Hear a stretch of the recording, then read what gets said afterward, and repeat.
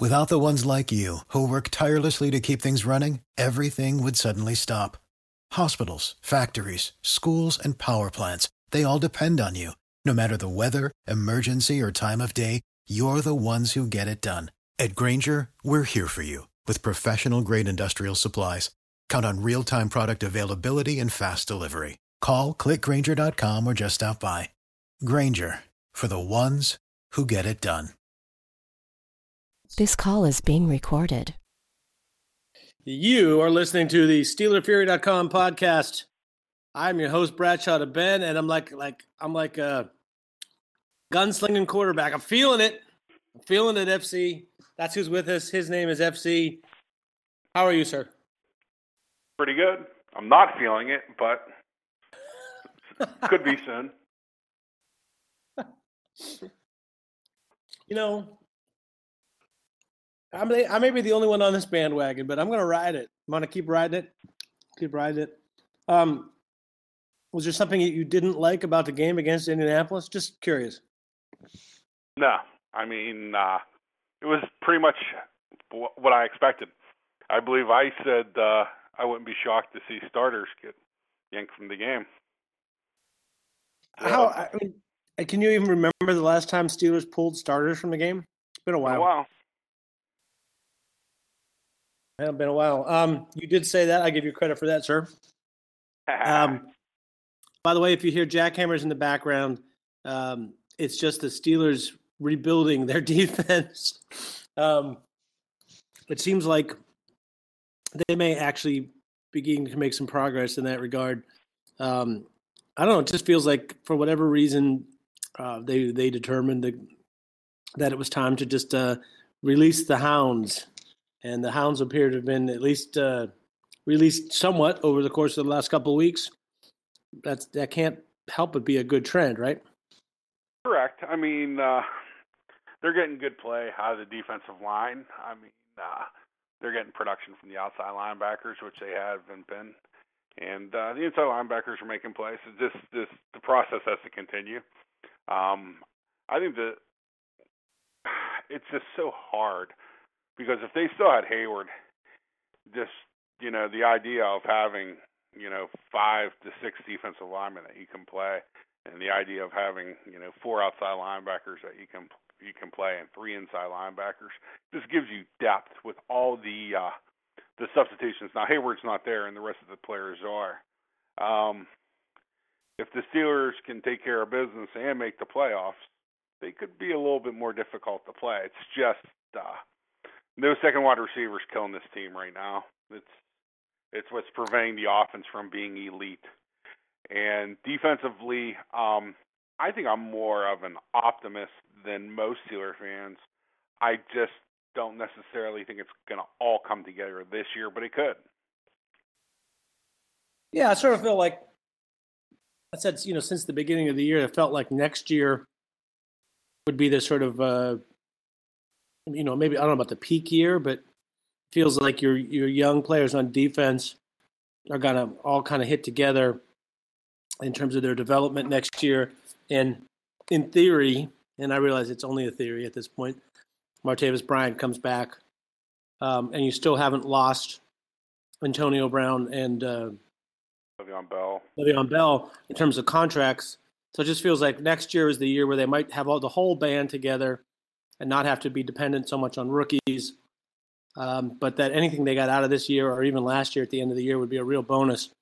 And it kind of feels like, I don't know, the reason I feel like it's coming together, I've outlined some of them before, but they just seem to always play better down the stretch. Like they use the first part of the season as an offense for figuring their team out and for trying to understand what's going on. And they put that together in the second half of the season. It seems to be kind of typical for them. I would have no surprises in the team playing better on the stretch. And I look around the league and I see that certain teams that were playing pretty well at the beginning of the season are starting to take on that look of like they're, they used up whatever magic they had going and they just don't look like the same team now they did it earlier in the season. I mean, are you going to argue with me? Does this team look better now from where we sit than it did in week 3 or 4 of the season? On paper, it looked better in week 3 or 4 of the season. By actual Right, results, on paper, but I mean in reality, in terms of actually playing NFL football. Week 3, we still had optimism that between Sammy Coates and Marcus Wheaton, that somebody would step up as that second wide receiver, and you saw Cam Hayward. I can understand the optimist view, and I almost jumped on your back and said, you know what, I'll take on all this action with you. I don't think they're necessarily going to win out. I definitely think they're going to make the playoffs. But there's things that concern me. And, there's good concerns, don't get me wrong.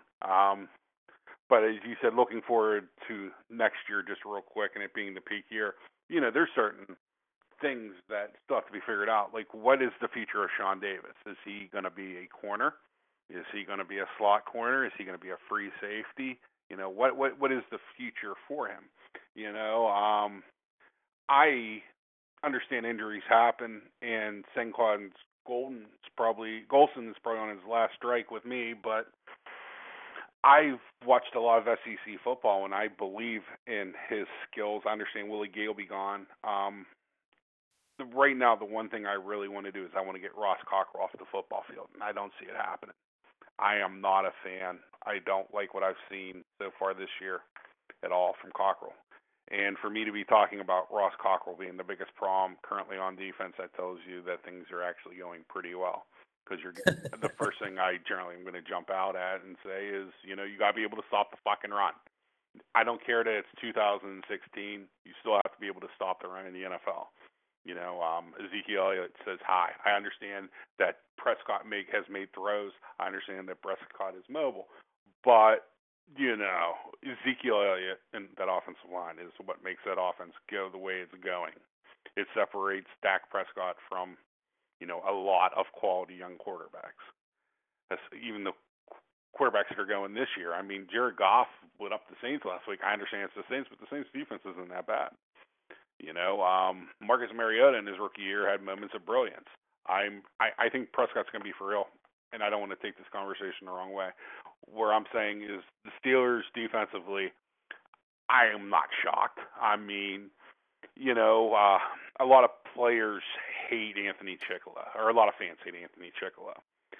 Anthony Chickala fresh for 15 to 25 snaps a game where he can show off, let's just call rare to super elite get off in 10-yard split. I argue you're going to find it very difficult to find somebody over 255 pounds that got, a split under 155, for real split. And, there's times where Chickala fresh coming off the edge, it's just unbelievable. And his snaps have to be managed. I don't think James Harrison's really do, but they're going to because of his age. And Jarvis Jones is decent on base downs. He's never shown that he can rush the passer. And then you got Bud Dupree, who's another wild card, who some plays looks like Lawrence Taylor and other plays like a piece of poop. So, if things fall the right way, could the Steelers not lose another game this year? Yes. Do I think it's going to happen? Maybe. Do I think this is a playoff team? I think they're going to win the division. But, the state of the Steelers right now is probably as much in flux as it's been in years, probably since early 2000s. I can't believe the amount of people that are ready to cut bait with Tomlin, Well, it's like a zombie disease. If you see one of those zombie shows where, one person gets infected and before you know it, it's World War Z. No. Before anybody, I know very, very hardcore Steeler fans that are smart that want his ass gone. And, it's not the typical type, BS, and it's not the people that are just silly and foolish and ignorant. I can understand the why people, want him fired, but, the reason I don't is some of the decisions that he makes, I completely agree with. And we've gone through them this entire season on this podcast. time management's never going to be a strong issue for him. He sees the game different than the classic Pittsburgh Steeler way, and it's him. We can't make Mike Tomlin into Chuck Noll or Bill Cowher, or anybody, or a different coach. Mike Tomlin's Mike Tomlin. He won a fucking Super Bowl. You can say he won it with Cowher's players, but he won a Super Bowl. If he wins another, how many coaches in the history of the NFL have won multiple Super Bowls? Now, I'm sure there's quite a few, but not quite a few. Jimmy Johnson, Chuck Noll, Mike Shanahan, Joe Gibbs, Tom Landry, Don Shula. But understand the level of coaches that we're naming, the Hall of Famers. John Madden won one. Bill Cowher won one. Marty Schottenheimer never won one. Marv Levy never won one. George Allen never won one. Yeah, some good coaches in there. Yeah, I mean, guys that changed the game. Sid Gilman. These are guys that all of what you're watching today on the field, the nickel and dime defense, is George Allen. 46, those bear looks, which the Steelers show, that's Buddy Ryan. He never won a Super Bowl as a head coach. Sid Gilman, you look at your passing game today in the NFL. Paul Brown, these are guys that everything that you're seeing today pretty much in the NFL is built around. And those guys never got it done. The grass isn't always greener, so. It's greener when someone else has to cut it. How about this? Can you imagine if we had Jeff Fisher as our head coach? Yeah, I raised that exact point on the board yesterday. 13 years without making the playoffs. 4 career playoff wins, or 5 career playoff wins in 23 years of coaching.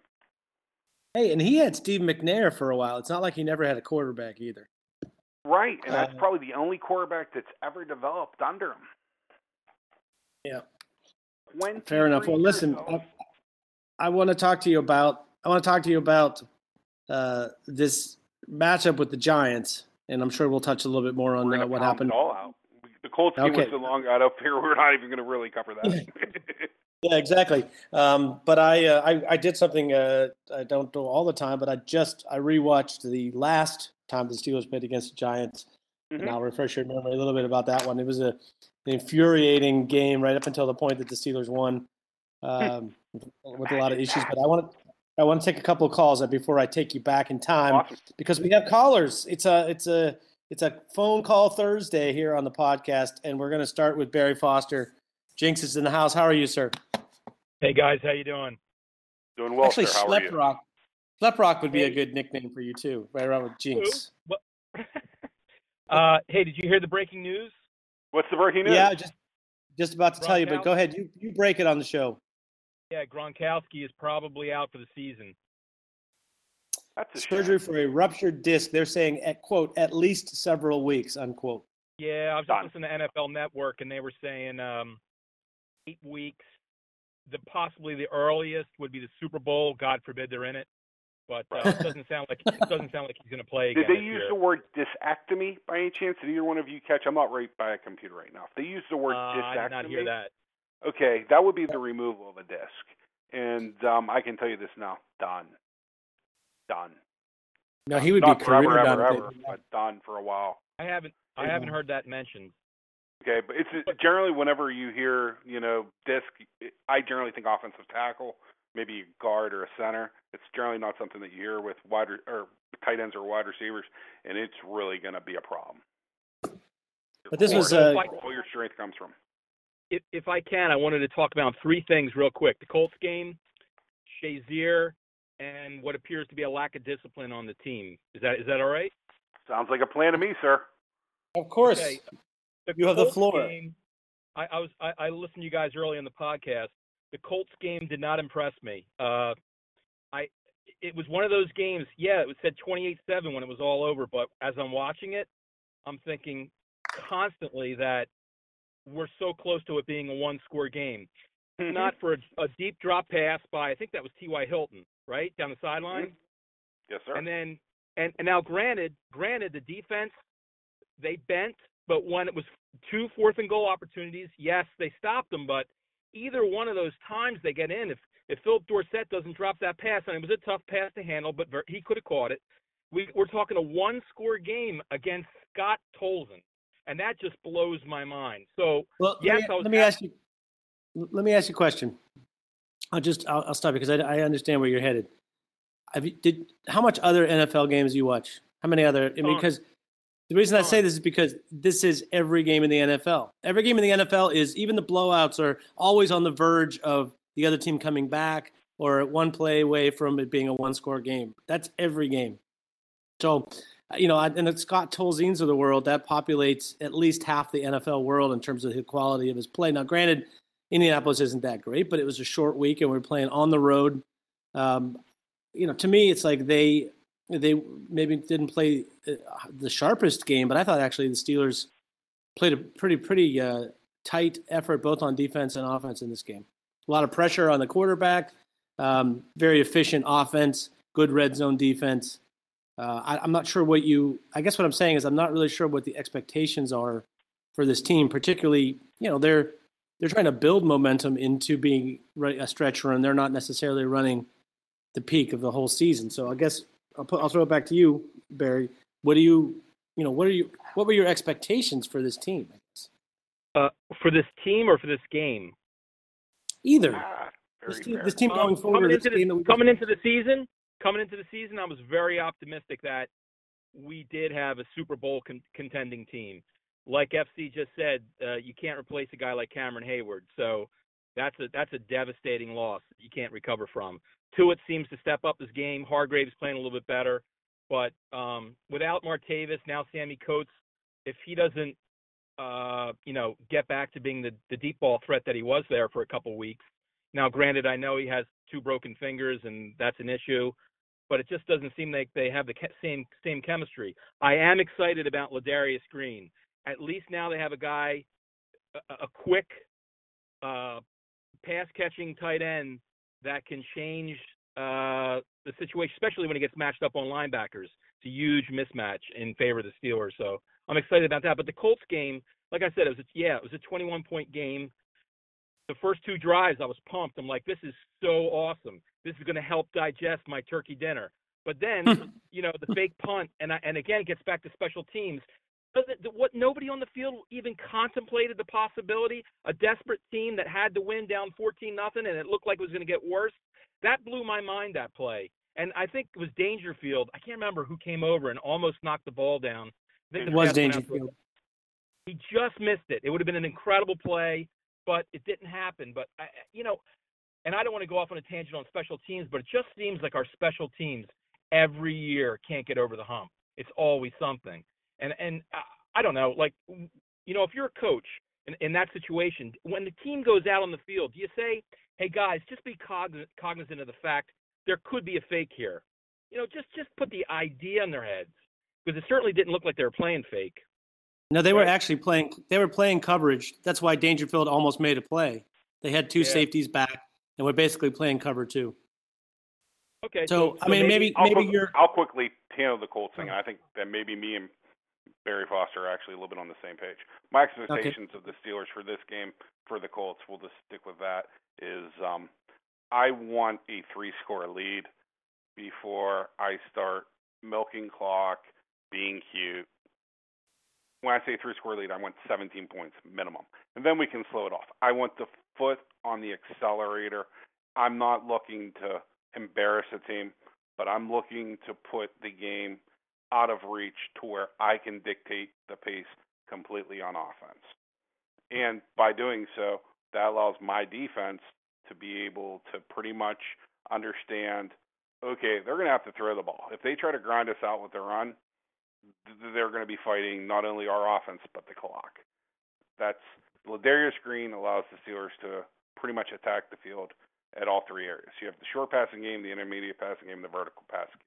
Antonio Brown lacks the size to be a huge threat in the vertical passing game with the fade stops, stuff like that. He'll never be Mike Evans, but he has quickness and the ability to run routes. Ladarius Green allows him to attack the sidelines, the middle of the field, and Le'Veon Bell is a phenomenal receiver, but we're not running vertical wheeler routes with him. I don't know why. I would do it at times.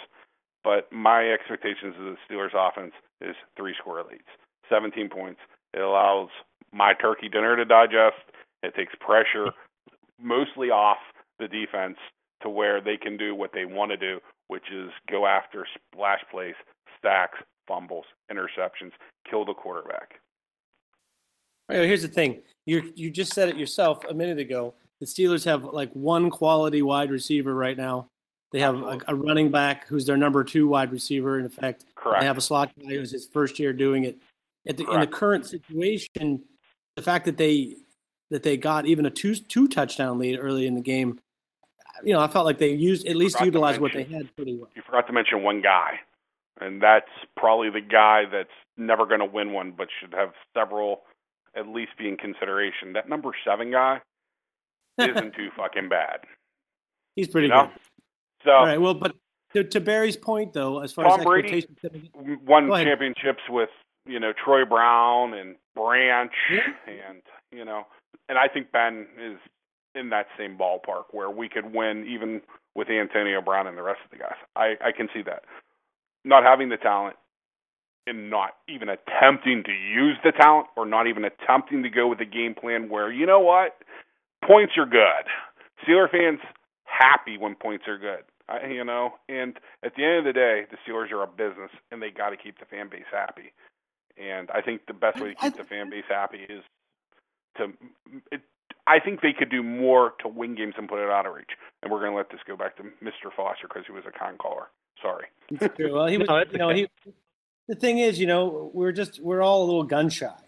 I think that's what I trying to judge last week's game objectively rather than see it as one in a series of many events. Shy. A good way to talk about Todd Haley's offensive philosophy at this point.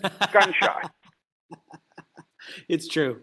If you get a chance this week to go back and review the 2012 game against the Giants, you want to see gun shy.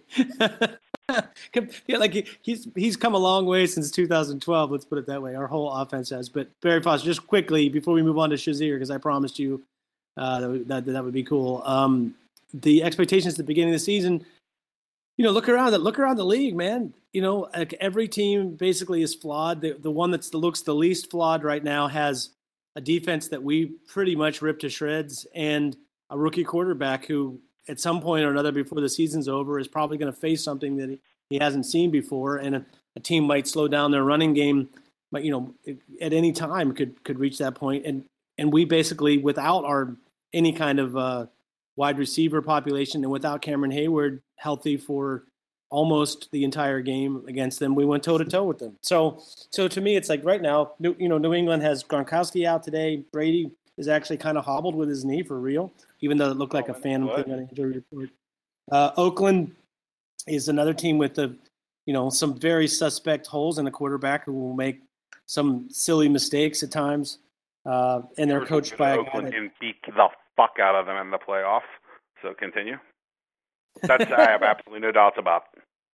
We rolled Kansas City. That if Pittsburgh faces Oakland in the playoffs, somehow if we win a wild card and we have to go to Oakland week 1 of the playoffs, the Steelers will beat them by multiple scores. Multiple scores. I don't go out on the limb with a lot of crazy shit. Multiple scores. David Carr will pull him. I seen him come back from the 2 broken fingers. James Harrison will absolutely dominate Donald Pennant, left tackle. It's a horrible matchup for the Raiders, and James Harrison will show zero mercy. He will take David Carr's soul.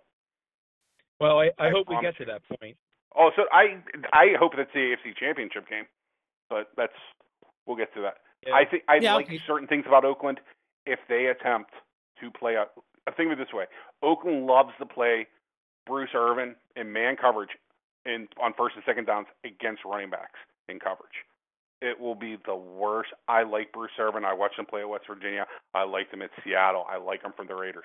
There's certain things he can't do, and playing in reverse is one of those things. It will be a mess. On the flip side, they have Khalil Mack, and last time I checked, he's dominating. And that's he's scary very matchup. Good. But the last time I remember, he plays left. He rushes from left defensive end and left outside linebacker. And that kid from Florida, whenever those lights get bright, Marcus Gilbert did a pretty good job against Marcus Gilbert in the AFC Championship game, to the point that Von Miller called him the best offensive lineman he's faced in his pro career. Yeah. Well, I mean, their strengths play there's large gamers. strengths. And see, that's what a lot of us Steeler fans overlook. The Steelers have a lot of gamers. Ben Roethlisberger is a gamer. Marcus Gilbert can look ugly at times, but he's a gamer. I hate to say this because it makes me feel like I'm completely wrong. B2B was right, and I don't like being wrong. Ramon Foster is more than a gamer. I think he might have quickly become my Steelers' favorite player, period. Maybe even in front of James Harrison. I like James Harrison's I don't give a fuck attitude. What I really like about Ramon Foster is you're not going to badmouth a single player on this team. He'll be at your throat, and I like a band of brothers type of mentality. I like that the media is coming out against Ben. I like the media is coming out against Tomlin. I like that. There's nothing that will pull together a team more. It's really the truth, is for them to have a common goal, and the common goal might be to prove everybody wrong, and that would be great with me. Mm-hmm. Yeah, I mean, they seem to play better when their back's against the wall. I know it sounds like pom-pom bullcrap. It's really, I really believe it. I mean, and the player, and one of the reasons I don't want to fire Tomlin is the players, especially young players, seem to buy in. They love the guy, and that's a big part of coaching. It's easy to perform for a guy that you like. You know, there's two things that are going to drive these guys: getting paid and playing for the guy beside you and playing for the organization.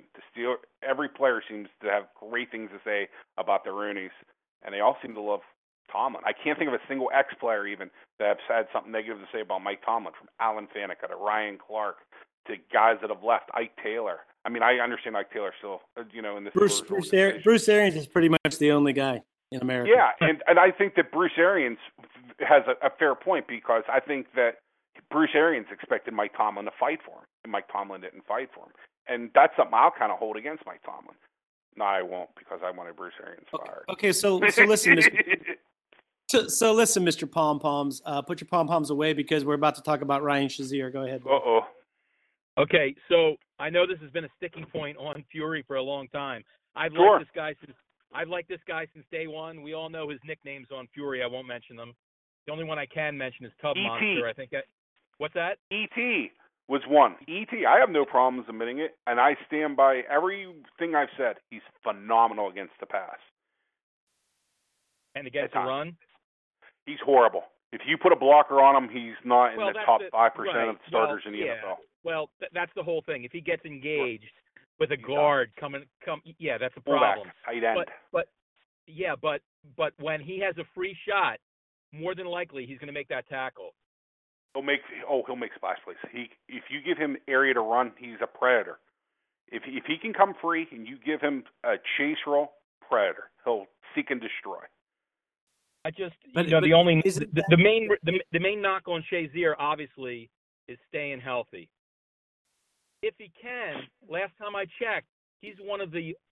I would say Hayward's our best defensive player, and then right after him, it's a toss-up to me between Timmons and don't laugh, I love Timmons and Shazier, and he's become in my mind. Are you familiar with number 92 who plays for the Pittsburgh Steelers? 92. Yeah, I know, but he's as wide as tall. Yeah, I follow him on Facebook. I follow all his workouts. Yeah, he's amazing. But actually, just by the way, I have your number, your phone number. I'm going to pass it on to James Harrison and tell him what you said about him on the show. He does things at 38 that I can't just explain how great James Harrison is. Still, wow. I think he's playing better now than he was 4 years ago. In a lot of ways, he is. Wow. I honestly believe this, and this is going to be sacrilege, and a lot of old, established Steelers fans, he should be mentioned in the same breath as Andy Russell, Jack Lambert, Jack Ham, James Harrison. He fits. He fits more than James Ferrier does. He's the best Steelers defender overall that we've had in a long time. He really is. Underappreciated, even by our fan base. And I'm not throwing you under the bus, Barry Foster there. No, I love Harrison. I understand. I understand. We have fans, and there's guys we like. Oh my God, he's great. He really is. Okay, and I think they're trying to protect him a little bit for the playoffs. I think that Mike Tomlin looked at this division, and I still think that he views it that the worst he's going to do is a 3 seed. Because I think he feels that they're going to finish with a better record in the AFC South, and I think that he believes that they're going to win out. He should, and they're going to beat Baltimore. I think that he's concerned about what happened to him last year in the playoffs, being on his third and fourth running back and stuff like that. I understand we're using the hell out of Bell, but I will let you talk about Ryan Shazier. Since I'm one of the negative people, I will say this. Ryan Shazier, when he gets to play in space and run free, is phenomenal. The one thing that Ryan Shazier has to do to bring me completely around is he has to improve in pass coverage. And the only way he's going to improve in pass coverage is reps. And I would get together with quarterbacks and say, hey, what do you see? How are you trying to influence me? So he can learn some of the tricks of the trade. If he becomes great in pass coverage, I think that he'll be your new era type of nickel dime linebacker that you sneak in on base formations. The game's going 65% passing. It's the 35% of the time where teams run that. I still have fear of, Ryan Shazier on a 3rd down and 2 having to fill the hole to make the play. And he's done it in the past. He forces fumbles. Whenever he's another one of those gamers, when the lights get bright, he showed me last year in the Cincinnati Bengals game that he wants to be a star. I'm not going. I guess what I'd say, he is a star, period. And to get that out of me is a lot. He's a star. Hey, guys. Hey, real quick, I'm sorry, I have to run, but the one last thing, I'm getting ready to pick up my kids at school, so I got to run. I understand. But the last thing I wanted to talk about was Antonio Brown's celebration, and I think it's either his second or third. Third, I think. All right, third. So now, here's what I don't get. Yeah, he's a superstar. To me, he is one of those diva players. I think he loves the Steelers. He wants to do well, but unlike a lot of players on the Steelers, I really think he does look at his own personal stats too much. And with that said, it infuriates me. Again, it infuriates me when these guys. Now, the discussion was made on Fury that Tomlin and actually Roethlisberger talked about it briefly in the press. Tomlin had talked to Antonio Brown about it. Maybe this is unrealistic. I don't care if you're a star or not. If I have to tell you multiple times, don't knock that shit off, I'm going to sit your ass down on the bench. If it's for a series, if it's for a quarter, whatever it has to be, so you say to yourself, if I do that again, I'm going to get in trouble. There has to be some sort of consequence. And again, this gets back to we don't know what goes on in the locker room. We don't know what goes on behind the scenes. I get that. I'm purely speculating. But it infuriates me as a fan to give up 15 yards like that. And Todman, I think after that kickoff, they got the ball on our, 45 or 40. I forget where it was. But I was like, you got to be kidding me. And all because of that penalty. And probably led to the fake punt, too, because you probably don't even try that fake punt if you're at your own 30. I completely agree with you. And to come up with a very quick resolution, I believe I made 2 weeks ago there, Mr. Foster. Do all your celebrating on the sideline with your brothers, with your partners. You can have coordinated dances. You can do whatever you want. Just do it on the sideline. Don't do it in the end zone. Again, it gets back to he knows on your sideline. He knows the camera's on him, and he plays up to the camera. Absolutely. And but I mean, at this point in his career, everyone knows he's a superstar. He knows he's a superstar. Just every once in a while, just flip the ball to the referee and walk off the field. It's no big deal. You're going to do it multiple times. It's just I just don't get it. And I am not a Tomlin fan, and we don't have time. I don't want to get into that. Sure. But for me personally, it upsets me because it reinforces my perception that discipline is loose on that team. And again, I don't know what goes on behind the scenes. I don't know what Tomlin said to him face-to-face in the locker room. But it's just for it to continue on. If it happens again, it's beyond. It would be beyond ridiculous at this point, right? Can you imagine him getting another celebration? I can, to be honest with you. I can imagine it too. I was at your point 2 or 3 weeks ago. Mr. B2B will tell you I'm the biggest Antonio Brown fan you'll ever meet. But I'm at yeah, I could see it happening again. I have a problem with the last one, but I would tell Tom, if I was Tomlin, I'd say, guys, just come to the sidelines and do it basically whatever you want. Otherwise, if you get me 15, the only way you can really mess with a player is fine them. I mean, because if you take them out of the game for a quarter, you're not only hurting Barry Foster, you're hurting Ben Roethlisberger, you're hurting the fan base, you're hurting the team. So you got to try to figure you try to figure a way to punish them where you don't punish the team. And I think the maximum you can find a guy is $15,000.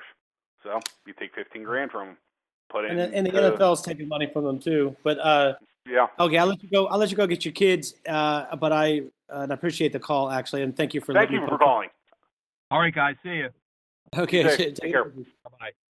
I think you're walking a very fine line, not just with how you handle your superstars whenever they misbehave and cost the team, but also there's among the many buttons that any head coach has to press, and especially this one because of how the team is comprised. You just said you got a bunch of gamers. You got guys that really play on the edge of emotion all the time, and when those guys on offense are having fun and they're doing their thing, it seems to click and go well together. I remember earlier this year, I think, during one of the phases where the Steelers they were playing it more close to the vest on offense, and they were kind of struggling in games like the Miami and Baltimore, that Antonio Brown appeared visibly like he was pouting. I thought the same thing. He didn't seem to be emotionally into the game.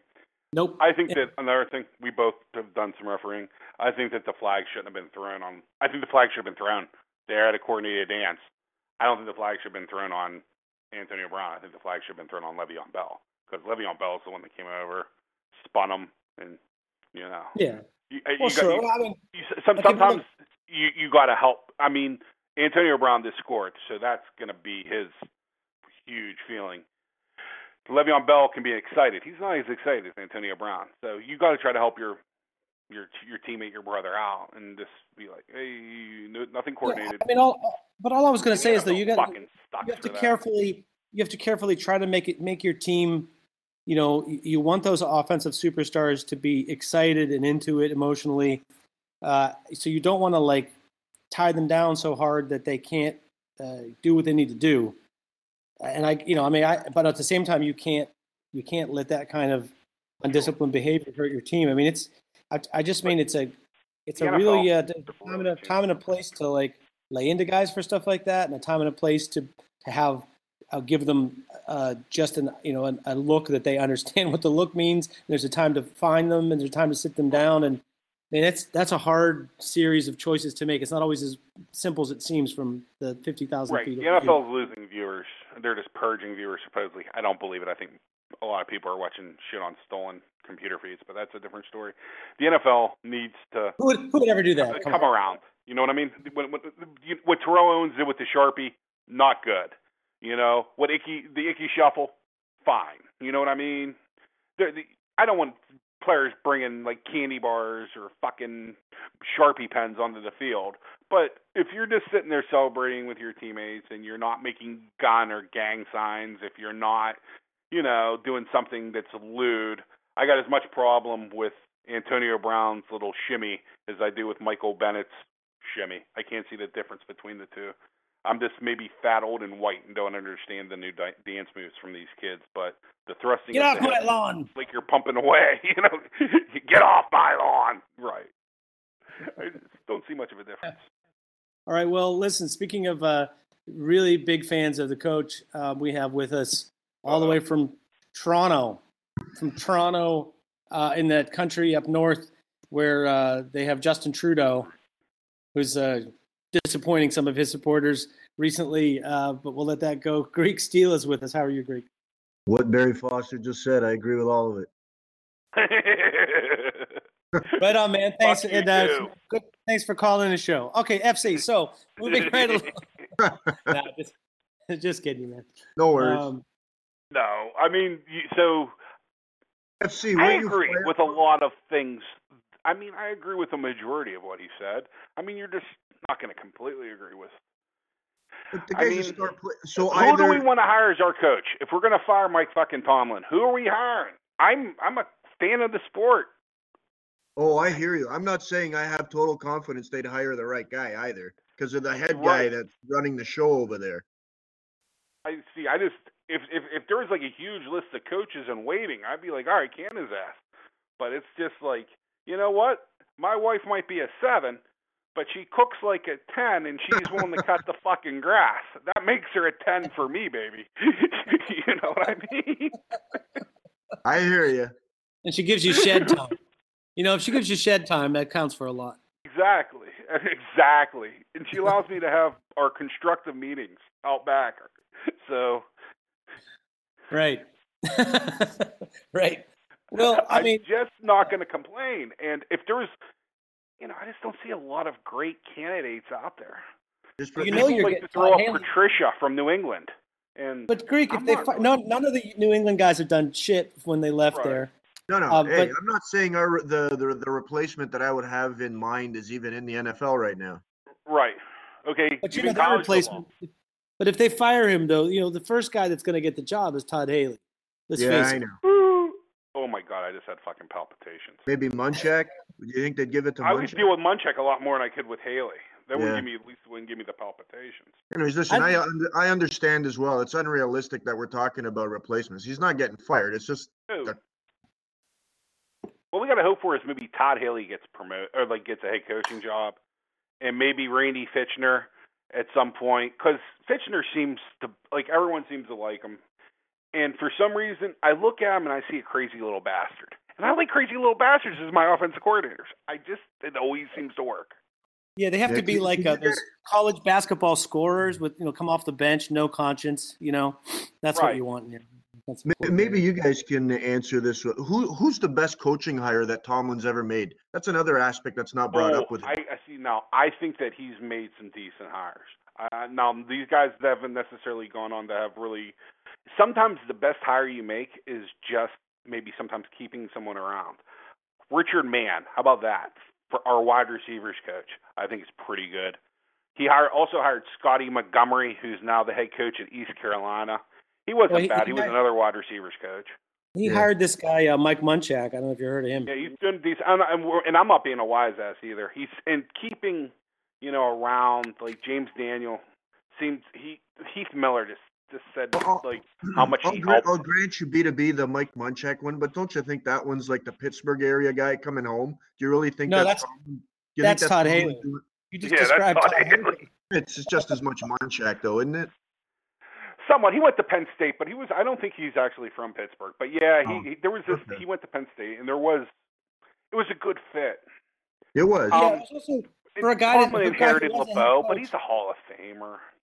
For a guy that would have the guy that was a head coach coming straight from being a head coach, though, you don't just take a job working for anybody. I feel like that was. I'll grant you that. Yeah, he probably viewed the situation pretty more favorably than you do. But did either of you guys see the close-up of Munchak during the game while Steelers were on offense? And it was like he was listening to what was being said on the headset, and he was just shaking his head like, what? Shaking his head in disgust, like, what the fuck are you doing? Inside zone again? You trying to get you trying to get me fired, Todd? They got pump block out there. We ain't gonna block them. That's where we needed. Remember Buddy Ryan trying to punch out Kevin Gilbride? Yes, I do. One of the greatest moments in football. Yep. Yeah. I'll just let that go. Yeah, we should add Buddy Ryan, I think, to our list of sponsors for the our elite Buddy Ryan segment. Yes. I'm actually a fan of it. If anybody wants to see something hilarious, go put in Buddy Ryan New York Jets and go to Google Images. You won't believe it. He was like shirt and tie and hut. That shit changed. Fuck you, Dick. I run the defense. Get your ass over there on the offensive meetings. He literally would say it like 4 or 5 times. Can you imagine like Mike Ditka, all tough, but Buddy Ryan, fuck you, Ditka. Get out of my defensive meeting. Go there with your off. Go there with your coin. True enough. Well, there's another guy that his players love playing for him. That's for sure. Sure. That's quite a detour, though, Greek. Sorry, we preempted your time. You have as much as you need. We are not talking about the Colts, so we'll. All right. Okay. Here's I got one. I got one for you, Greek. How many teams in the NFL are going to make it to 12 wins in 2016, excluding the postseason. So regular season, 12 wins. How many NFL teams are going to make it? Figure the Cowboys are going to be one. Cowboys are Oakland. one. Although Maybe. the Cowboys are not. Cowboys, I don't see. I would make the position. No one's a lock. Cowboys are they're in a good shape to win 2 more games. But of the 5, Matters what happens out of the AFC West. So you're a sneaky little bastard because Denver, Kansas City, and Oakland still play each other a bunch of times. And if they split, that might be 11. You're not going to get, or you might get to 11. Definitely not 12. I don't know. Maybe 1. And the Patriots just lost, pretty key player for them. And like I said, I know the Jets always play them kind of tough, but I watched the entirety of the Patriots game. I actually watched, believe it or not, this might be the first time I've done this in about 2 years. I watched every game from last weekend. And the Patriots game, Jets always play them a little bit tough, but the Jets aren't so good right now, and Patriots really struggled until late in that game. And Brady, we're talking about a team that has problems with receivers. Julian Edelman looks like he's playing with a broken foot to me because he's good for the first quarter and then he's done. That's known as needle is wearing off. Didn't he injure? He had a foot injury in the preseason or something, didn't he? Yeah, it's still lingering. I think it might be a Liz Frank that he's playing through. I'm not questioning how tough he is, but still the same injury. Yeah, I just mean it. It could be. It could be one of those years where you get to 11 wins and see where you're at. You're going to be in pretty good shape. So not that that's the easiest thing to do, but I was really worried about the Buffalo game until I watched them this week. They seem to have regressed back to being Buffalo again. And I can't tell you either team, even give you a wild ass guess of either team that's going to represent the NFL in the Super Bowl. Anyone that can tell you for a fact who's 100% from the AFC or 100% from the NFC, I'd be willing to probably try to take a bet with them and make, I guarantee you Dallas is going to make it out of the NFC. I'd say, all right. I put a $20 bet. I'll take the field. You can have Dallas. I'll take the field. $20. I could see Seattle knocking them off in an NFC championship game. I could see Atlanta. Did you see Seattle this week? And I know someone predicted it on the show last week, but did you see what Seattle did against Tampa Bay? Because they got crushed. Yeah, they did. So Mike Evans, you notice Richard Sherman really didn't have much to say this week? I mean, what's up, Sherm? 5 minutes in that game, Mike Evans hung 2 embarrassing touchdowns on him. Yeah. All right, so Greg, all I'm saying is keep the faith because it ain't over till the season is not over till it's over. And I used to say in the basketball games when one team was on a run and the other team was on a bad run or something, that you can't judge the status of the game during the run. You have to wait and see when the run is over, and then you see where you're at. I kind of feel like I still got the faith. It's just we keep running into these. We got to run the last 6 games or something. Like that's getting really old and tired to me. But what are you going to do? Sure. Welcome to being a Steeler fan. Exactly. I know. It's ugly. And you know what? You're not really blessed because the Maple Leafs. Have you seen them play live this year? If you haven't, try to go see them play in Toronto. I understand tickets are exorbitant and shit like that, and sometimes they're hard to get. Dude, that team looks so phenomenal to watch when they're on TV. They look even more phenomenal than the Penguins. And I hate to say that. For which team? Toronto Maple Leafs. Oh, yeah. They got some nice youngsters going there. My God, they're phenomenal. They're so fun to watch whenever shit's going right. Yeah. They really are. And Frederick Anderson is horrible in that. So they have to go out and score 6 or 7. It's like watching the old school Penguins. It's phenomenal.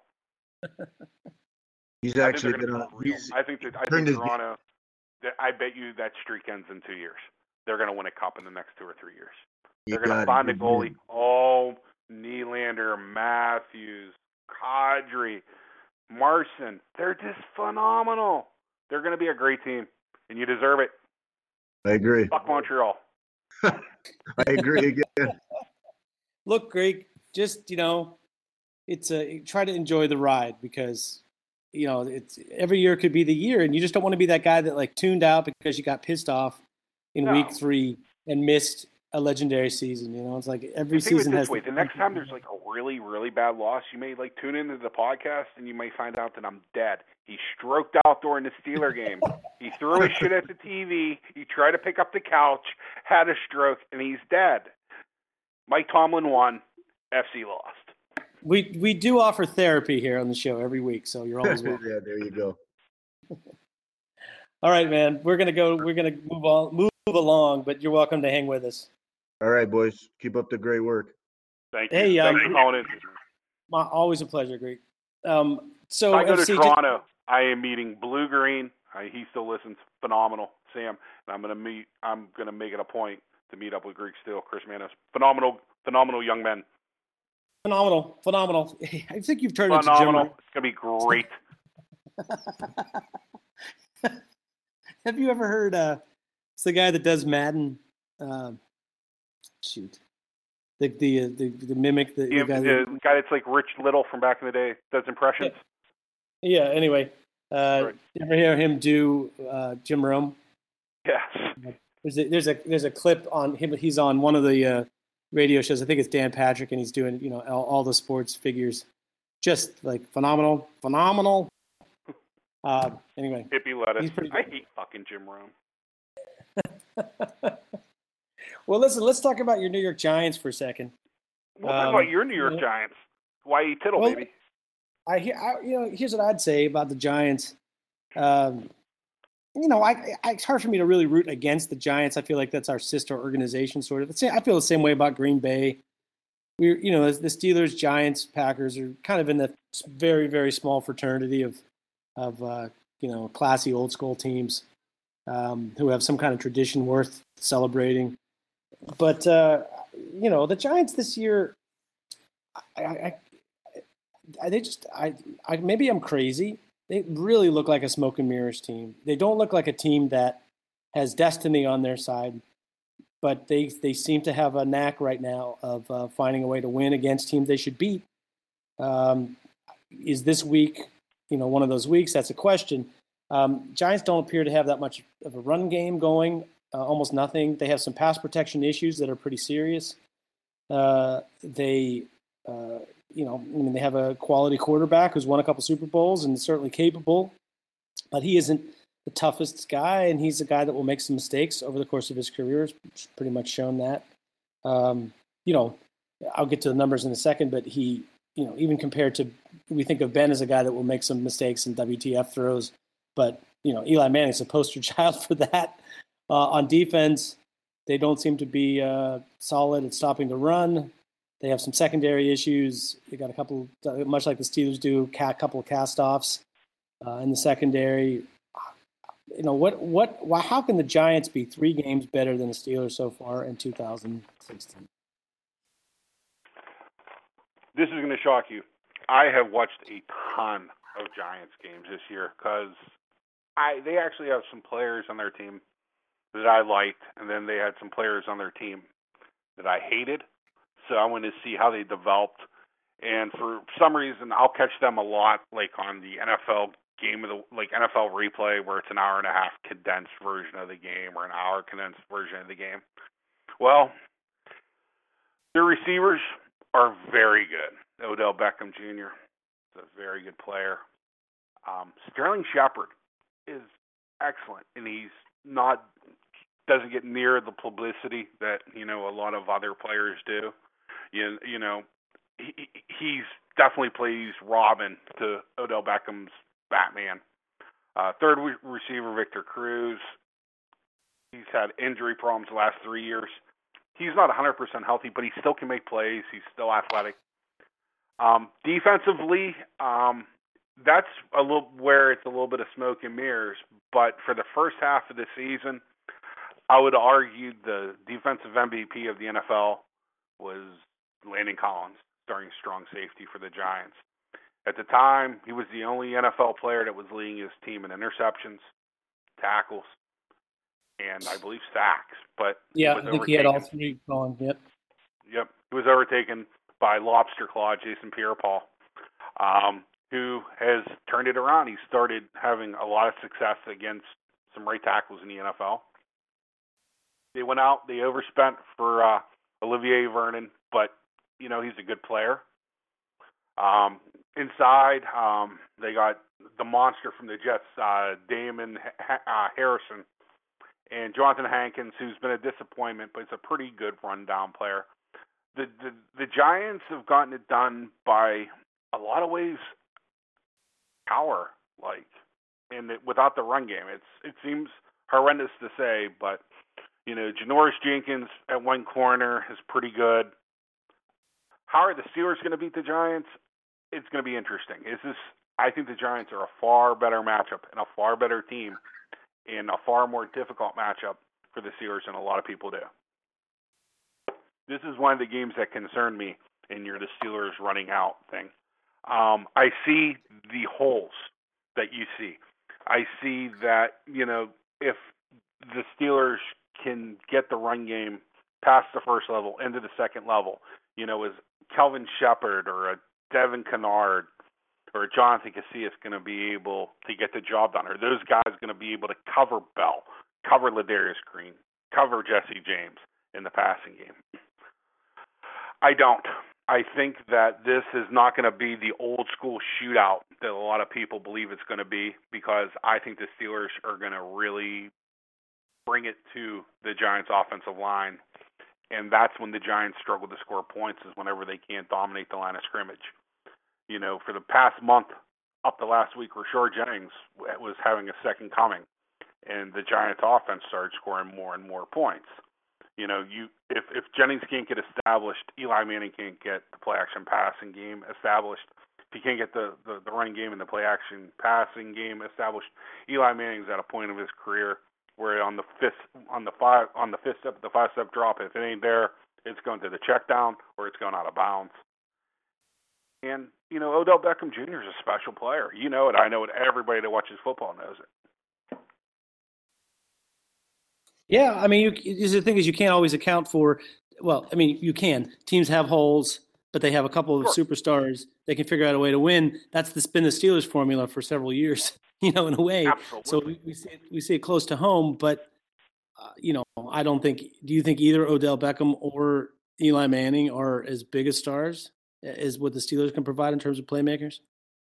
I'd take Ben over Eli, and I would take AB over Odell Beckham Jr. still. And the reason that I would take AB over Odell Beckham Jr., which a lot of people wouldn't, and I can understand that, is I think that you can get in Odell Beckham Jr.'s head. I don't think you can get in AB's head at this point. I think that Odell Beckham Jr. is still a little bit insecure with his abilities and his talents.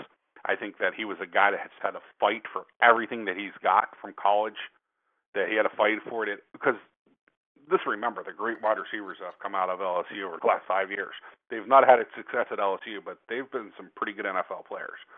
And, he had to fight for time there, and I think he still has a chip on his shoulder. I put Artie Burns on him, or I put Willie Gay on him, and I have him talk shit to him from the first play of the game. And if you can, get a pass defense or get a good pop on him or break up a ball, you can start the Odell Beckham Jr. breakdown. Josh Norman broke his ass down. He had him basically in tears on the sideline, and that's what I look to do. I mean, if a guy is that physically talented but mentally weak, you got to try to get in his head. Mike Mitchell, Artie Burns, bring some swag. Yeah, I'm thinking, wouldn't this be one of those occasions where they put Artie Burns out there and show us what he can do, kid? I mean, I have a feeling that it might be the time to sort of push the bird out of the nest a little bit. Sure. I mean, do I have him chase him around the field? I would, because I don't want to see Odell Beckham Jr. Lined up against. It's just a scary thought to see him out there. I really want Ross Cockrell gone. I think that right now that's the weak part of our defense. That is the weakest part of our defense. People argue with me, and that's fine. That is, if I could change one position, it wouldn't be to bring Cam Hayward back. It would be to have another corner step up and take the second corner off of Ross Cockrell and drop him down the fourth or fifth. My dream would be Justin Gilbert. The light came on, he developed, and that was who was starting opposite of Artie Burns, because at least I understand that what Gilbert's shown on the field has not been great to date. It was horrible in Cleveland. And, you know, he was not bad in Pittsburgh. You know, it's still a new defense. But the physical tools and the physical gifts, I just don't see them from Ross Cockrell. He knows the defense. He knows what to do. He just physically can't do it at times.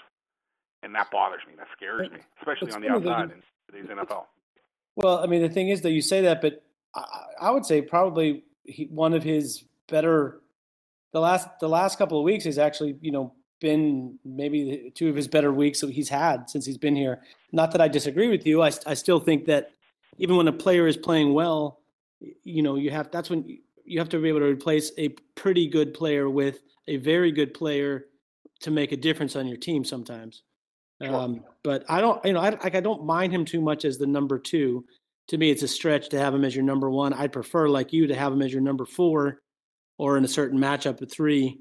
But, you know, like I think they can get away with it if they do things to create pass rush like they have the last couple of weeks. I think the problem they get into is asking a guy like Cockrell, who's not the most physical guy by a long shot, might be one of the least physical corners in the league, but to ask him to, you know, to physically overpower guys with no pass rush and stick with him for a long time that's not really a winning formula. He's not a guy doesn't have the makeup skills to get away with that, right? So to me, I'm okay with him, provided that you're going to do some things to generate a little bit more pass rush.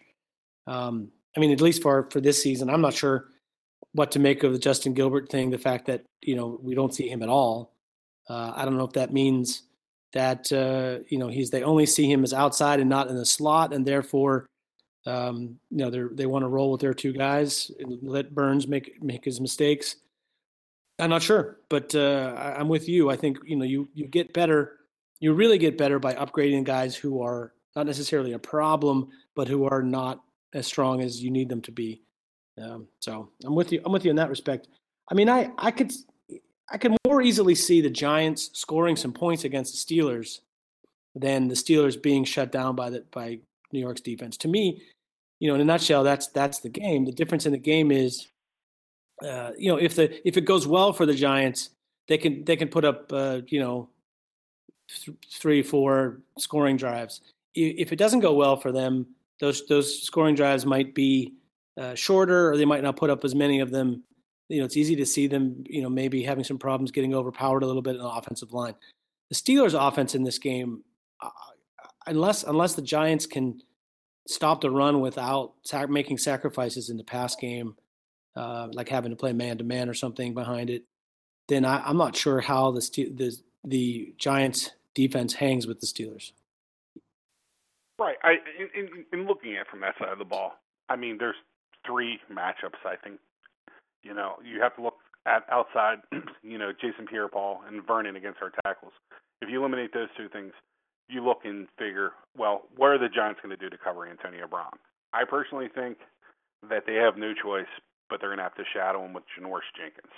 Dominic Rodgers-Cromartie can't stay with him.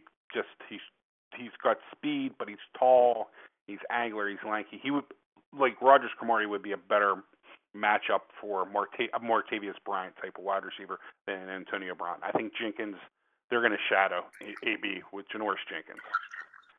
Second thing is the second matchup I look at, and people are going to think I'm picking on a guy, is going to be Damon Harrison versus David DeCastro in the run game. Harrison is just a massive man. And, you know, DeCastro got to get some wins. He's going to definitely have to get wins in the run game.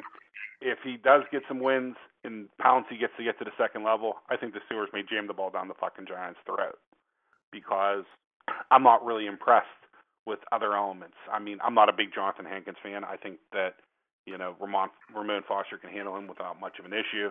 I'm not worried about Jason Pierre-Paul too much in the run game. Matter of fact, I'm not worried about him at all. And Olivier Vernon is injured, you know. So the only thing that, you know, Villanueva is going to have to do is hit him and turn his butt, and he'll be able to shield him away from the plays. It's that massive of a man, you know. From there, I think that our tight ends, our fullbacks have wins against their linebackers, which brings their linebacker play. How are they going to account for Le'Veon Bell in the pass game? You know, there's no way Derek Kennard, Devon Kennard, son of Derek Kennard, very different body types. Derek Kennard played guard for the Dallas Cowboys, and boy, was he a 6'3", 380-pound man. His kid is a good player. He can't play in space. He can play in space, but he can't play in space with a player like Le'Veon Bell, in my opinion. And that brings Kelvin Shepard, who their middle linebacker, who is good against the run, but he's really a liability in coverage, especially in space. In zones, he gets lost. I think the Steelers are going to have to come out with an aggressive game plan, which is definitely to hang points, because I do fear the Giants a little bit. And, I don't think that they're going to be able to run the ball. It's just if it turns into a shootout, who's going to be the first one to blink? And, Todd Haley is going to try to slow the game down, and sometimes it's the worst thing to do. It's just keep on scoring, keep on putting up points, and, don't worry about the family relationship. If you end up beating them by 5 or 6 touchdowns, you beat them by 5 or 6 touchdowns. Yeah, but you say that about him slowing down the game, but don't forget this is at home. He seems to have a different mentality at home. And if we were playing, Ben Audible's out a lot more at home, if you want me to tell you the truth. Yeah, because it's easier for him to do. I really think that a lot of times that Haley's just so vanilla, and the play seemed to come in a little bit quicker at home. Ben gets to look at get to the line of scrimmage with 14 or 15 seconds, and a lot of times he can take us out of the inside zone when we're facing the pump block.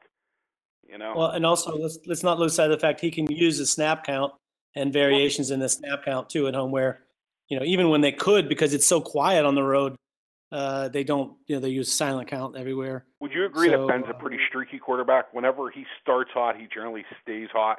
Whenever he's cold, he generally sometimes struggles with accuracy. Would you agree with that? Sure. Watching him for the last 12 years. If not the streak. Why don't we maybe get some winning throws out there for Ben? Early. Throw the bubble out there. Let AB get his hands on the ball. Let Sammy Coates get his hands on the ball. Let somebody get an easy catch. You let Ben get into a little bit of a rhythm. I loved the idea where they involved 4th and 5th targets against the Colts, where they were willing to throw the ball to Roosevelt Nix, where they were willing to throw the ball to David Johnson if he was active, or whoever the next guy up was. Yep. If you want to double AB, and that's fine. I agree, and I'm the one that points out that our second wide receiver is a big problem. But Ladarius Green and Jesse James and Le'Veon Bell, and there's a lot of guys that can make plays, and I have a feeling that Kobe Hamilton is about to seize a job because Ben likes him, and he seems to be a guy that really, really is willing to work hard. He took working at Costco for the last year pretty serious, and he got good hands, and he seems to fight for the ball, and that's a way to win, hearts and minds, especially in Pittsburgh. Yeah. Actually, by the way, I don't know if I was alone in this, but I thought that the Steelers, up by 2 scores, threw a couple of those deep balls to Sammy Coates because I think that was the intention, was to get him involved more than because it was the right play to call at that time. And I felt don't disagree. It kind of forced it to him a little bit.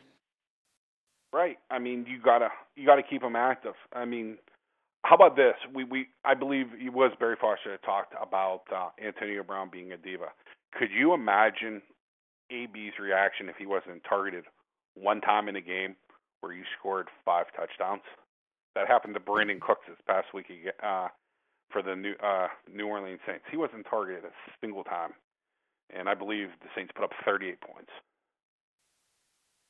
Yeah. Yeah.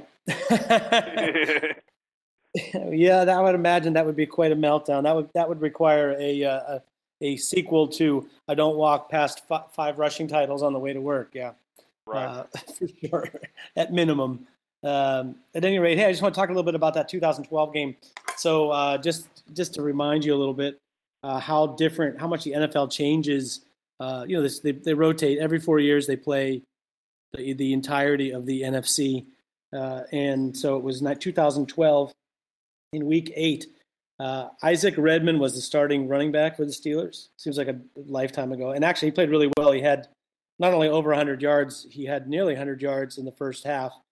and actually tore big gashes in the Giants defense at that time. A guy named Bobby Rainey, before he got arrested, was a factor on kick returns. I forgot actually how good Bobby Rainey was on kick returns. Chris Rainey. Bobby Rainey still plays in the NFL. Sorry, Chris Bobby Rainey. Rainey's the other. Yeah, sorry, he's the other one. Chris Rainey. Correct. That Chris Rainey had I think 3 long kickoff returns in the game. Was pretty good. We also had a long punt return and a touchdown pass caught by Emmanuel Sanders, another guy that's gone. And it might have been the best game in the short NFL career of Keenan Lewis. He was terrific in the game, got a couple of bullshit pass interference penalties that even the illustrious Phil Nance had to agree were not very good calls. It was just one of those nights where it was after Superstorm Sandy, and it felt like the Giants got so many homer calls in that game.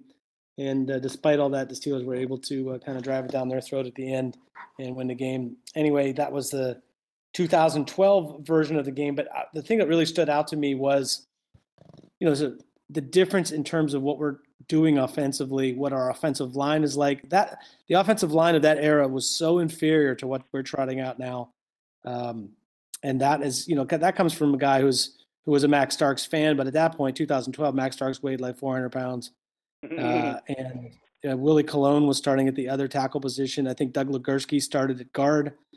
That's kind of all you need to know about that team. I mean, the difference in offensive line play was like night and day, and the difference between having a guy like Le'Veon Bell and Antonio Brown, who got hurt in the first quarter.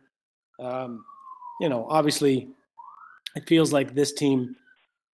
People want to say there hasn't really been that much progress since 2012, but it kind of feels like this team looks better on both sides of the ball, defense and offense, than they did in 2012.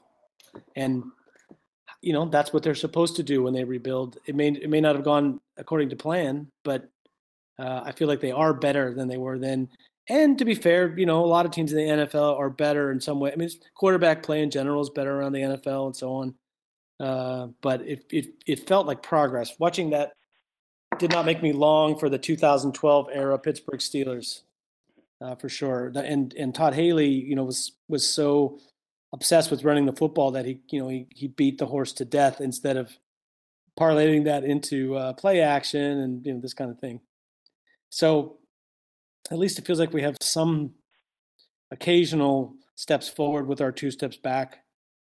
So again, I can't complain too much about the progress of the team having watched that. It was a very eye-opening kind of thing. At any rate, let's just quickly move to our illustrious picks and or around the league segment. We talked a little bit earlier about, by the way, brought to you by Buddy Ryan, Matt Carpenter's wife, Dean Blandino, and Pat Narduzzi, who basically told the ACC yesterday to go fuck themselves whenever they asked him if he was going to take another coaching job, which made me very proud. Good for him. Good for him is right. By the way, in lieu of talking about necessarily anything around the NFL, did you happen to catch the last Pitt game, Pitt Syracuse? Oh my God, defense was. I did not catch the whole game. I'm not going to fib. I got pulled out at the end of the middle of the third quarter. When I came back home and I seen it was 70-65, I was like, wow, Pitt and Syracuse played in basketball today too? It was like that type of thing. So no, I didn't see the entire game. I did watch a good bit of it. I expected Pitt to win. I did not expect 72 points. The great stat of the week was that how many years it was since Pitt basketball put up that many points against Syracuse basketball. It was something like 6 years or something. So that 2-3 zone with Jim Boeheim, baby, that was not easy to beat. Yeah, well, how about that conversation? Yeah, can't really complain. We seem to every once in a while we're like a stopped clock, Right. Around here. Anything on the schedule this week? Your interest at all? Your curiosity? Minnesota beats Dallas tonight, even without my boys who had to have emergency surgery. I actually have a good feeling. I have a feeling that Minnesota is going to beat Dallas tonight. Might be calling my bookie. Yeah, that's right up there with my Tampa Bay Seattle thing. But yeah, Being the short Seattle. week. No, that was legendary. To be honest with you, that was unbelievable, legendary. Legendary. Because I was sitting there watching the game, and I was like, about 27 minutes tops, and that's the amount of time before I heard about the pick. In my mind, I was like, holy shit! I was like, I wish Will gambled because he could have made himself some money today with this. Maybe. At least against you, but that's a probably against a lot of people, man. I mean, if I remember right, I think Seattle was a 5.5 point favorite. Something like that, yeah. Something like that. Yeah, it's funny. And now also looking at the schedule this week, it's not a real big. I mean, really, the Pittsburgh and the Giants probably, Dallas, Minnesota, and Pittsburgh and the Giants, kind of the premium matchups of the weekend. So right, there's some that are interesting. You know what I mean? When I say interesting, I think that Miami and Baltimore could turn out to be an interesting game, even if it wasn't, like for Steeler purposes, because Miami doesn't have as good of an offensive line as Baltimore. I will say that. But Miami's going to attempt to run the ball, and they're going to have an attitude, and Baltimore's at home. This is the type of game that Baltimore really can't afford to lose. I could see them losing. Green Bay at Houston, I figure Rodgers is going to play. But another interesting game. Just the reason I find it to be interesting is how bad Brock Osweiler is. And I think that Green Bay could go to local high school teams and maybe find a few serviceable defensive backs at this point. Well, here's the thing: Can you believe that the Broncos played Osweiler over Simeon last year? Yeah, I mean, New Orleans versus Detroit is, I believe, also this week. I'm just trying to remember things that I bet. I don't really. Here's the thing. 40? Yeah. Yep, it's going to be like the Pitt-Syracuse game. Yeah. And then they'll go out and play 9-6. I think New Orleans had a game this year where they didn't score a touchdown in the first half that they won. They ended up having a big second half, if I'm not mistaken, a few weeks ago. So, if somebody was looking for an upset, or for since the Steelers play in the 4:00 window, what I wouldn't be surprised if you had asked me in the 1:00 window, the two best games to watch, and I don't mean necessarily that are going to be high scoring, but competitive, would be Kansas City versus Atlanta. It's going to be a very interesting game, and probably that Miami-Baltimore game. Yeah, I agree. I don't know about Miami-Baltimore being an interesting game to watch, but it could be a close game. How about that? What I'm saying is, if you like old school football, that's the type of game where I can see Miami attempting to run the ball 35 to 40 times a game. Baltimore getting away from their identity, which should be to run Terrence West behind a pretty good offensive line, which they refuse to do. Joe Flacco going into half Neil O'Donnell, half Mike Tomczak mode, where he has 32 pass attempts for 194 yards. You know what I mean? Like that type of game where it's just like both offenses are bad, the defenses are playing hard, and the result is like a 17-13 nail biter. Sure. No, I buy that. I don't always like football to be basketball on grass. I mean, I understand that watching a 72-65 game can be real exciting, but I can also find a 10-6 game where if it's just like a complete outright body bag game to be just as exciting. Yeah, I'm with you. I like the old school football. I'm down. All right, so I guess that does it for our illustrious look around the NFL pick segment, talk about basketball on grass segment. And it's time to talk about your 5-star matchup because we're in it. This week we play the Cousins from New York City, your New York Giants. I'll go first this week. I already told you pretty much my feelings in this game. The one thing I want to add was, it's another sort of legacy game for Ben. I think Ben is a guy who is competitive about things that you don't necessarily see on first glance. And I do think that, Eli's a guy that came out in the same year, drafted ahead of him, has won 2 Super Bowls, just as many as Ben, and probably gets – yeah, he's thrown for more yards. He's also thrown 209 interceptions. His next interception, he will tie Terry Bradshaw he's like 10th in all time in NFL history in interceptions, which Ben may never reach that number. I expect Ben to retire without catching Terry Bradshaw in interceptions, because the pace of the last couple of years has really just pretty much fallen off a cliff compared to his earlier days. But at any rate, long story short, I think Ben always plays up for these quarterback matchups against the guys who are supposed to be either his peers or better than him, and especially at home, and especially at a point of the season where he's already told the team, follow me and I'll take you there, and so on and so forth. And it just feels like one of those games where we'll get good Ben, and if we get good Ben, we're putting up 30 on this team. I'm going to say 33-20 Steelers as my pick for the score.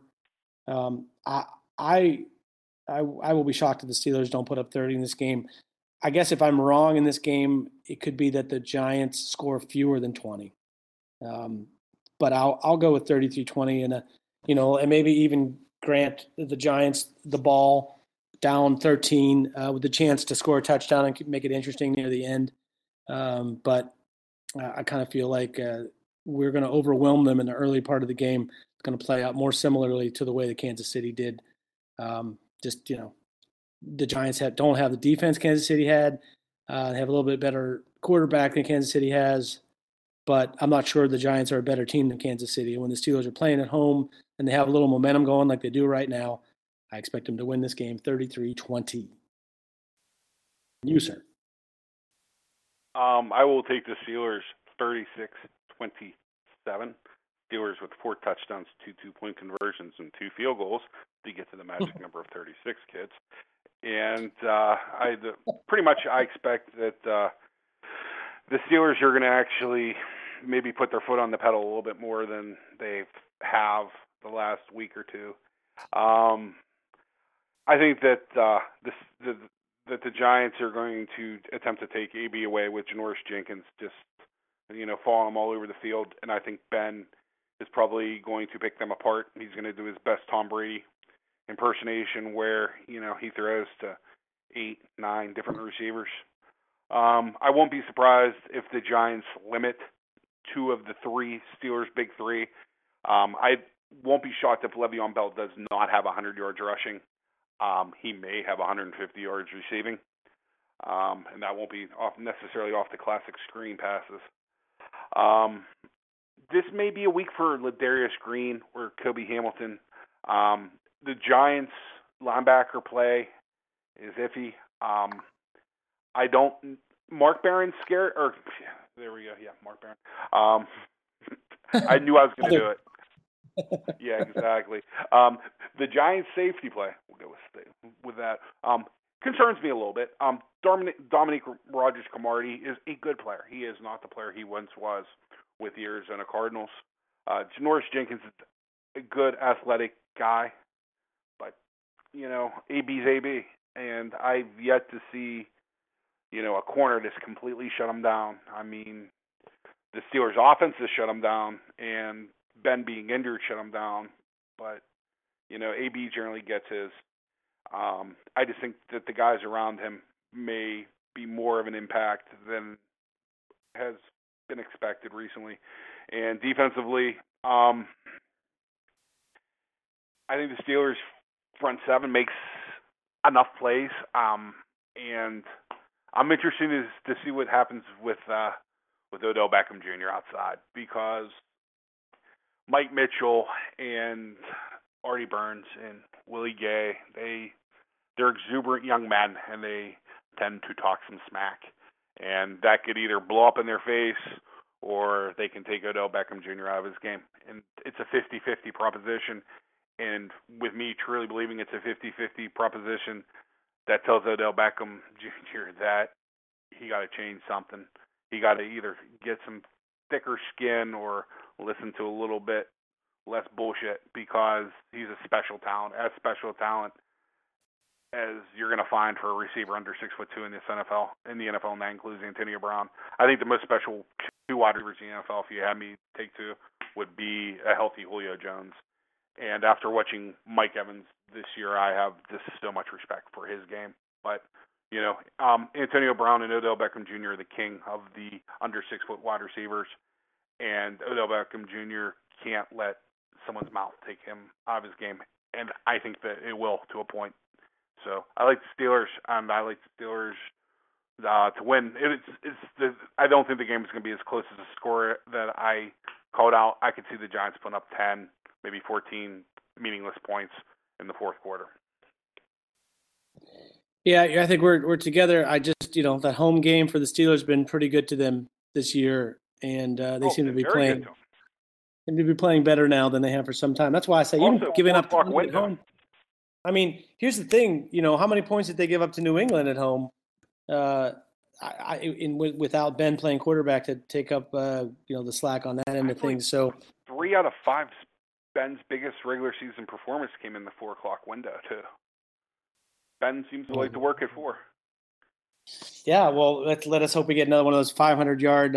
He had nearly the perfect passer rating last week, so maybe we'll get 500 yards this week, and maybe we'll get 6 touchdowns next week, right? Shit, I gamble. I play fantasy football. So if Ben can put up the 505 touchdowns, trust me, I ain't complaining. Yeah, and he'd have to do one of those in Buffalo in the wintertime. So, I guess it won't actually be winter by the time they play there. It'll still be fall. But anyway, in December.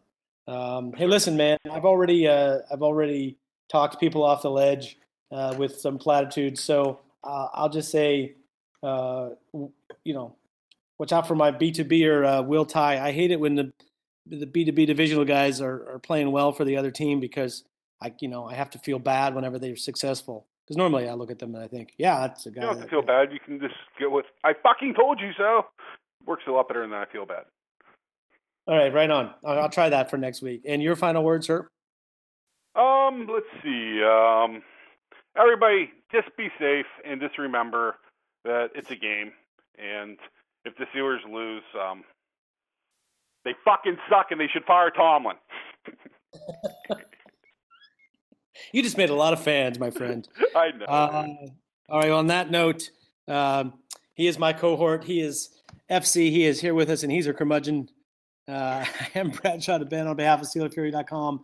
And our guests, Greek Steel and Barry Foster.